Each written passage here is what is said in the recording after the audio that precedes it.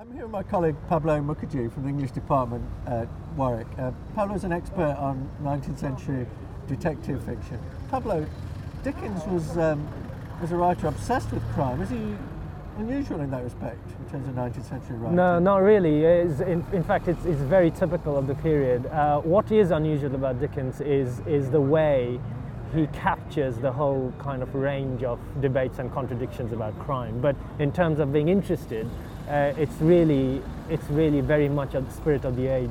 So it's not unusual at all. How does it appear in the novels? Well, it's interesting. In the novels, it appears slightly different to how it goes in his non-fiction writing, for example. In the novels, if we are looking for characters such as detectives and so on, characters he's also interested in non-fiction, they appear in a much more complicated and kind of contradictory way. In fiction, he's very straightforward. He's a bit of a fan of the new detective and the new police force in London. He thinks they're force for the good.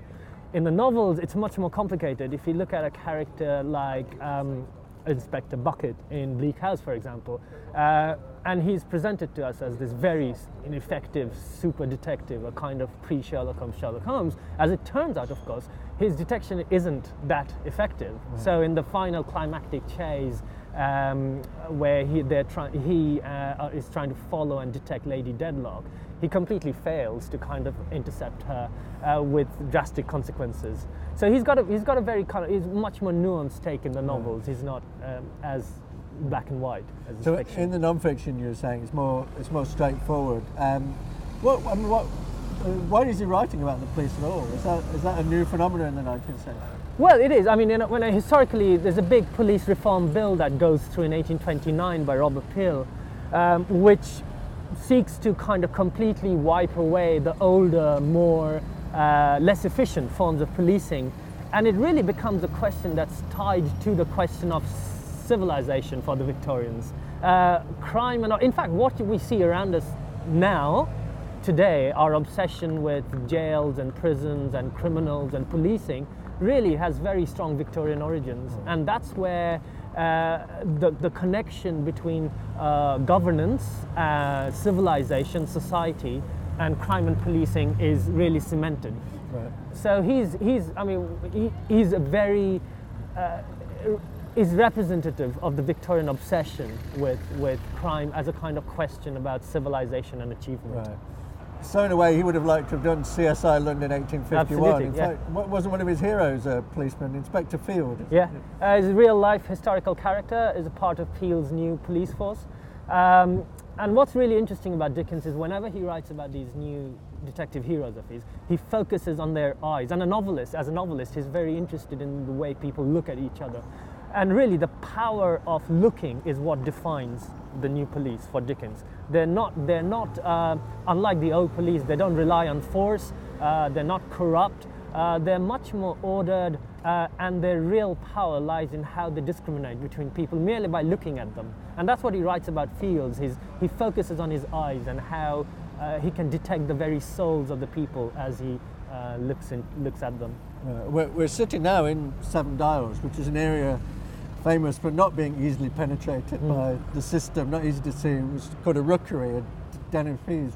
How does he describe this kind of area in his writing? Well, this entire area was full of Irish tenants who had come to London as migrant labourers, and they've been put in these tall, very decrepit buildings by absentee landlords. So it was very kind of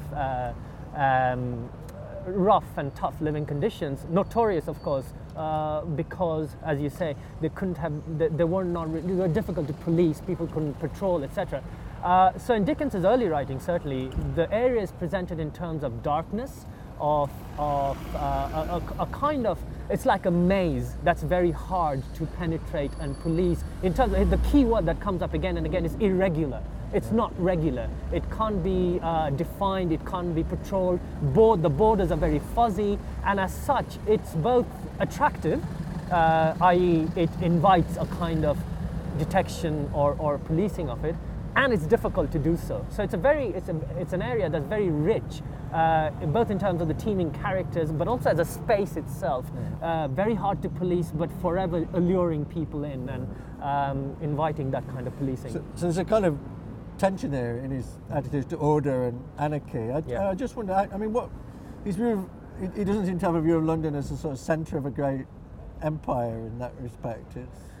No, certainly not if empire is kind of, if we are to see empire as a kind of unqualified force of lightness and good. Yeah. It's a much more complicated phenomenon for Dickens.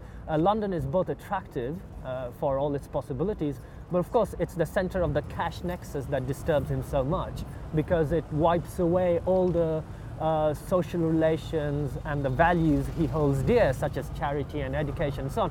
So there's a central contradiction between his view of London as an area of possibility, but also as an area of darkness, really. Darkness that cannot be fully penetrated, such as the darkness that he writes about in Seven Dials, about the Seven Dials, for example. I just wonder as well how far he kind of racialises this sort of area. I mean, in his non-fiction, he says some very, or shall we say, unprogressive things about the Indian Mutiny, about the Jamaican slave revolt. And yet at the same time, he seems quite sceptical about the idea that London represents any centre of progress. How do you unpack that? I mean, it's the interesting thing about Dickens is the contradiction there, because, as you say, in 1857, when he writes that he only wishes he was the commander-in-chief of the British forces in India, so that he can exterminate the entire race, he says. And then, obviously, in terms of Jamaica, he's very confident and very outspoken in his support of Governor Eyre, etc. So when it comes to empire and disorder there, capital punishment, i.e. punishment by death or extermination, seems to have a role to play for him. When it comes to London, when it comes to the heart of empire, that is not the case. Here the accent is on policing, is on containment, is on turning people into law-abiding subjects via the proper rule of law. So but on the other hand, since empire cannot be detached from London and the reach of London as such, it constantly, that anxiety about what is going on in the fringes might actually feed back into the heart of empire, seeps into his writing. So I think at the bottom of it, he's really like most I guess thinking Victorians, really conflicted about what. On the one hand, you have the empire of progressive possibilities. On the other hand, you have the empire of cash and violence and force that sustains those possibilities. So he seesaws between those two. I don't think we need to kind of resolve that contradiction. In fact, that contradiction is the most interesting thing about his writing, really. Thanks very much, Pablo. I think on that point we better lose ourselves in these teeming streets and all this traffic. Thanks very much.